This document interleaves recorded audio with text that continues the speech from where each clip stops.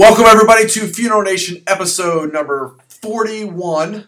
I'm Ryan Thogmart, that is Jeff, the Funeral Commander Harbison. And Jeff, I'm excited this week to have part two of our interview with Homesteader CEO Steve Lang, dropping a lot of data and knowledge on our listeners. And of course, none of this would be possible without our title sponsor. Take that away. Hey, it's interesting today. Glad that you brought that up. I have a client that spoke very highly of our C&J group, or fast funding group. C&J Financial's one of them. He'd never used a funding company before, ever. And he actually called me today and said what a pleasant surprise it was, so much easier, and he got paid so much faster. So, listen to me, do what you got to do. But the bottom line is Fast Funding Group, which has American Funeral Financial, C&J Financial, Funeral Funding Center. You got to use this, guys. It's crazy not to do that and get your money. And it's verification. And guess what? You can also find out if the insurance is no good. So anyway, visit cjf.com, AmericanFuneralFinancial.com, and FuneralFundingCenter.com. You'll be glad you did. Fantastic. What do we got coming up today besides our interview with Steve? Well, I'm going to change things up a little bit. We've had Spotlight on a funeral director, and today we're going down to Texas to a funeral professional contributing to our industry and our profession. And also, you're going to take a look at the WTF and say, hey, wait a minute, don't hit the brakes so hard. There you go. Well, I'd say, Jeff, this week a hot button topic has been the Funeral Consumer Alliance petition to demand that funeral homes show their pricing online. And they've made the comparison to funeral homes showing their prices online to restaurant menus. And it's really struck a chord, which I don't disagree. Well, we had Josh Slocum on. Josh, if you're watching this, we're going to give you a call back. We want you to come back on because I think you need to come on here and share what's inside your head there. But, there's two sides to the coin. There's the consumer side and the funeral home side. And a GPL is like a restaurant menu. It's got goods, services, and prices. But that's the only place where I end, on the comparison. I'm lost on the rest of it. So, I think we'll see if we can have Josh to come on and frankly, let's discuss that again. He came before. It was a really good show. And frankly, I think we're about one of the only ones in the funeral industry that'll host him. So, right, Josh, we'll be looking for you. You got it. Well, Jeff, our buzz segment is brought to us by Funeral DNA ID, a simple collection of DNA, and you don't have to send the sample out of the country of the funeral home. Let's roll that promo. You can't predict the future, however, you can protect your business and the families you're serving. Funeral DNA ID kits that collect and preserve DNA during the cremation and burial process. Swab, spot, seal, legacy preserve. For more information, please visit funeraldnaid.com. All right, Jeff, we introduced this guest last week. We got him on for part two. Who is it? Steve Lang, the Chief Executive Officer of Homesteaders Life. He's been with Homesteaders since 2008 with over 2 decades of experience in the industry. You really need to watch this segment. The last one was fantastic. This one really gets into some real meat and potatoes. So let's go ahead and roll that interview. From a funeral home management and growth perspective, if you owned a firm, what would be your primary objectives? It's a great question, and if I owned the firm, obviously I'll put in my pitch for pre-need. I think that you can move market share very effectively if you use pre-need as a tool to do it. But more than that, this is really about understanding your market, understanding the consumers, and then giving them what they look for. Dean Lambert and I were musing over this issue of whether calling funeral home owners funeral directors is a good idea or not, because the implication is consumers don't know anything and we're going to direct them. So we'll tell them they need a casket. We're going to tell them that they need a traditional service. We'll tell them they need to go to a church. And if they don't want to do that, they're going to find someone that'll give them what they want. So what funeral home owners need to really focus on is get into their market, do the research, focus groups, anything they can do to gather information to understand what consumers are looking for in a funeral, and then give it to them. Give them the value that they're looking for. That would be my advice, and that'd be the first thing I'd do if I owned a funeral home. Interesting. In fact, just hearing the message is listen to consumers and what a shock, huh? Right, yeah, and create something that their needs are looking for, rather than trying to shove something down there that they're not, because they will dictate the market. And that's really good advice and a good idea. I remember talking to a senior executive in one of the casket companies. I won't mention which one.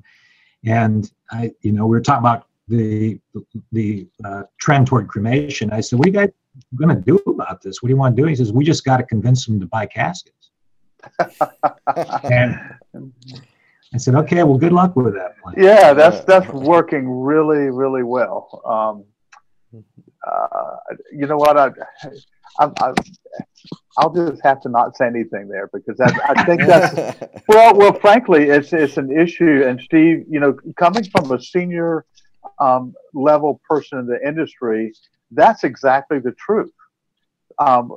We spend more time trying to change the market than adapt to the market and give it what they're searching for. Yeah. Social media, how do you talk to people? Look at us today here, having you on so many people that maybe traditionally wouldn't have the opportunity to listen or to hear directly from someone of your stature and level in our industry. They're going to hear it. They're going to see it. And the longer we resist, the more that we're going to lose, as far as I'm concerned. Yeah. Speaking of consumer demographics, at the same time that consumer demographics are changing, so are funeral directors. The average age of funeral home ownership is climbing. What does your research share about the transfer of funeral home ownership and wealth in the next 5 to 10 years and the coming leadership in the profession? Well, it's a great question, and it's a really important issue. I'm not sure we've done enough yet here at Homesteaders to really understand it. We do know that funeral home owners are aging, just as we all are, and the same trend we see with boomers interested in pre-need is the trend we're going to see with ownership, where they start exiting, they retire. And I think the answer to that dilemma will be, in part, continued consolidation. I think we see no doubt that that's going to be one of the exit strategies for owners. There's still an interest in handing off businesses to the next generation. One of the things we've done, it's a very small thing, but it's something that helps, we think will help, is we've partnered with Drake University here in Des Moines to create an executive development program that's targeted specifically to young funeral home owners who are going to potentially succeed their mom or dad in the business, to give them the kind of business tools that they're going to need to be successful. We've held one of these programs last fall. We got another scheduled this year that will tend to attract 25 to 35-year-olds who are coming in preparing to take over a business. The other thing I'd encourage owners to do is to really look at their employed staff and see if there are people on the staff that could be developed and prepared. I spent a couple of years in between my time with Forethought and Homesteaders owning and operating a recruiting business called Global Recruiters, which is still in operation. I sold to a good friend of mine, Mark Jorgensen, who's still running it, I think, well. And one of the things I learned very quickly was the unwillingness of many, many funeral home owners to consider women in their employment, and who represent like 57% of the graduates of mortuary schools now. Mm-hmm. And these, I think, kinds of folks who come out of four-year programs, for example, that could come into these firms could be prepared and developed to take over the businesses to avoid, handing the entire industry to SCI. I'm not sure that's going to be healthy for anybody. So we're hopeful that the independent owners can solve this dilemma. But there's no doubt that it is a steamroller, and you're going to see, as boomers exit, you're going to see a lot of shifting of ownership in the industry. Wow. Interesting. Wow. Well, Steve, we're approaching the funeral new year, so to speak, with NFDA launching, October convention coming up in Philadelphia. What can you give us a sneak peek on anything that homesteaders may be rolling out at this year's NFDA? Well, in addition to just having a good presence there and bringing our team, and there's a lot of relationship building that goes on at the NFDA. I've been to, I don't want to tell you how many I've been to. We are going to focus this year, once again, and we did to some degree last year, but focus this year very heavily on technology and some technology solutions we're going to bring to our customers. I'm not going to divulge what they are because my teams will shoot me, but there'll be some new applications we're going to be introducing that'll help our agents and our funeral home owners do a better job in managing their business. And we're going to begin the process of really creating a presence in the digital world. In the digital space, we've been watching it very carefully, and we've been patient about it, but we think it's time now for homesteaders to invest significantly in technology, not only to improve our efficiency internally, but to help our customers reach consumers more effectively. And we think given the trends we're seeing in all age groups and the use of social media and the use of the web, we think we've got to get involved in a big way. So we're going to be talking more about that at the NFDA. Excellent. Excellent. It's interesting. Speaking of that, this is sort of the debut. We have our show. This is show number 40, and we have yet to have an insurance company from Preneed on. So you guys are at the forefront of it. And in fact, you'll be sponsoring some shows for us. So you guys are stepping up to the plate and reaching out, because there's no doubt that reaching consumers has completely changed in the methods by which we do it. And frankly, we can get the message quicker and more, I think, distinctly by having this sort of foray and method to get it out. It's important for me to mention, too, that homesteaders isn't interested in selling more insurance to people. We're interested in helping people prepay their funerals. We can only do that in partnership with the funeral homes, but we've got to draw more consumers to the channel. And a lot of them don't know that they can do this. Mm-hmm. They know they can buy a $5,000 policy, but that really is, everybody's doing that. What we need to do is find a way to introduce them to the channel, and that's what we think that the web can accomplish, and that's going to be our mission. Well, it's interesting because everything we've talked about is primarily education. It's education of not only the funeral home staff and the funeral directors, your staff, and education of the consumers. Yeah. And so if we could do a better job with that and the medium to get it out, then I think we win as an industry and the profession as a total. Good. As closing up, Steve, if you're on your first day, we're going to go back, maybe about 15 years when you first started working. And it was your first day and you were a funeral professional, whether it was a director, a embalmer, sales, or vendor.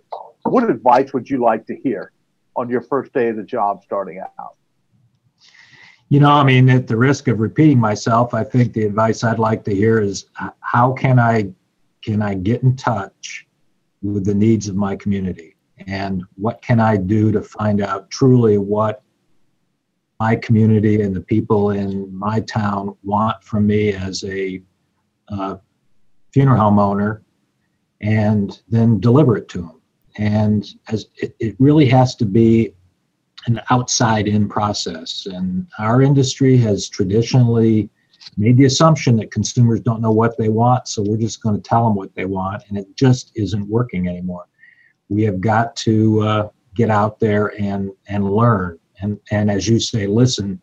And so what I'd want is someone to help me figure out, the most effective ways of beyond joining all the Rotaries and all the other activities that funeral homes owners do. How do they get the data they need to make smart decisions? There are a lot of them out there that are doing that. and they're the ones who are going to win, obviously, and hopefully we'll have more winners than losers at the end of the day. That's true, and providing information so consumers can make educated decisions. Can't ask any better than that. Yep. Well, Steve, we are thrilled that number one, you came and spent a little time with us. Your message is loud and clear, and we hope that in the next few months or so that we'll be able to get you back and some of your team there, because we're going to start working and doing some things together. But we're grateful to have leaders like you in this industry that carry a very good voice and well respected in what you do in your field.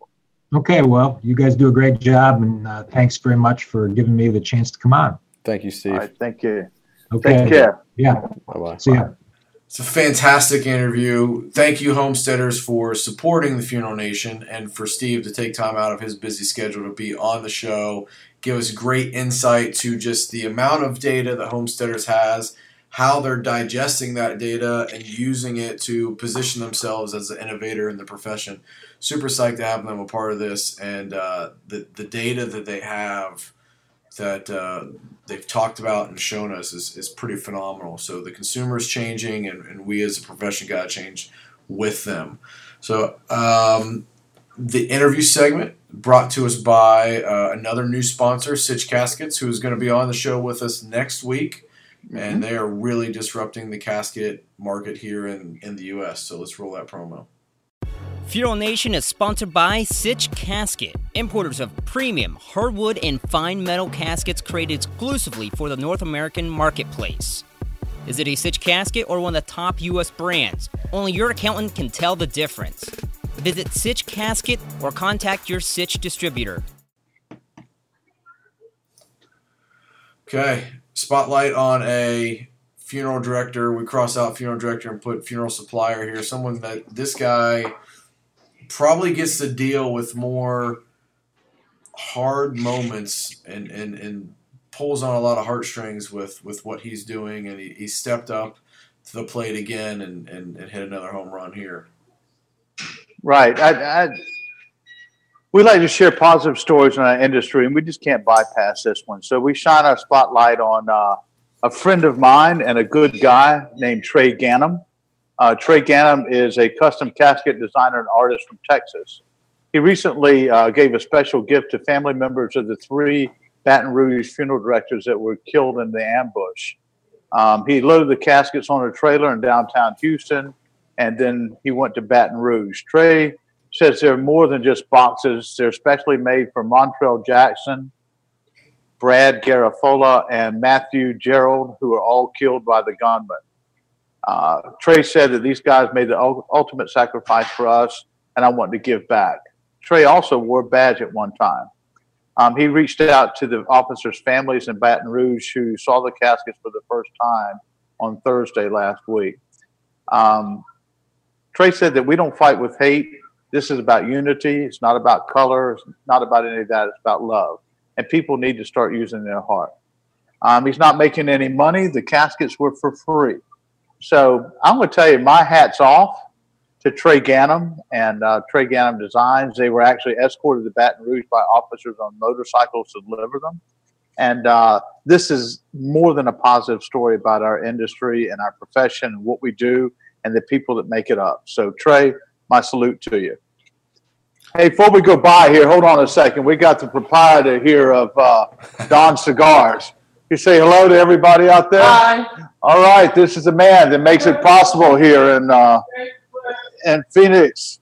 So he's world famous. We got to get somebody to come over here and have a cigar during the live taping of the show sometime, too. You got it, brother. You got it. We got to get somebody on the show and just show up, hang out with you for the 20 minutes we shoot this puppy. So, spotlight on a funeral director segment is brought to us by Homesteaders Life Company. Roll that promo. Homesteaders Life Company is proud to be the most often used pre-need funding company among the nationally recognized providers according to a recent independent study by McGuire Research. Homesteaders celebrating 110 years of strength, security, and commitment to promoting the value of funeral service. All right, Jeff, this is where we take our segment where we take a lighthearted look at something going on in the funeral profession. You pull out these crazy images and find these somewhere on the intraweb every week. So you're going to take a good laugh at this Wednesday, Thursday, Friday, and see it really makes you say, what the funeral? So what are we looking at here?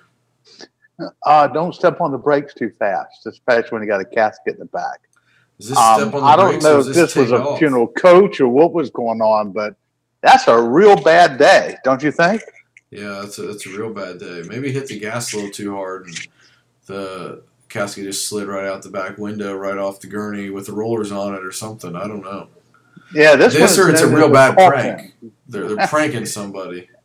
Yeah.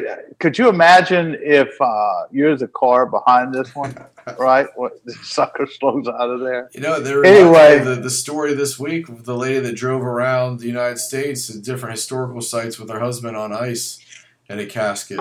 How about that? So, hey, you know what? They got half price on the hotel. So, what the heck? Can't beat it. Times are tough out here, buddy. All right, if you find something that makes you say WTF, what the funeral, send it over to us so we can feature it on the show. This WTF segment is sponsored by Disrupt Media and the Disrupt You Show. Roll that promo. At Disrupt Media, we're a social media content agency that focuses on storytelling for funeral companies. We use real stories to build creative strategies that achieve actual business goals. Want to learn more? Visit disruptmedia.co. All right, this wraps up episode 41. We are well on our way to 50. And next week on 42, what can the folks expect? A disruptor. We're going to have the CEO of Sitch Casket Company that's making a big entry into the casket world out here in the United States. So we look forward to having him. Absolutely. And it's nice to see you back in the normal habitat this week with a cigar, a little bit of drink, and relaxing some. So we're back in the grind. Make sure you're engaging with us on Facebook and Twitter. Check out our website, funeralnation.tv, where you can see all the updated episodes, submit a nomination for Spotlight on a Funeral Director, as well as upload some WTF images that you want to see featured. Also, share and subscribe. If you do anything, share this video, share our episodes, comment below, subscribe on our YouTube channel. Just engage with us because the reason we do this show is to benefit the profession. So the more you engage with us, the more you can help us in our mission. All right, brother. Until next time, have a great effing week. Out here.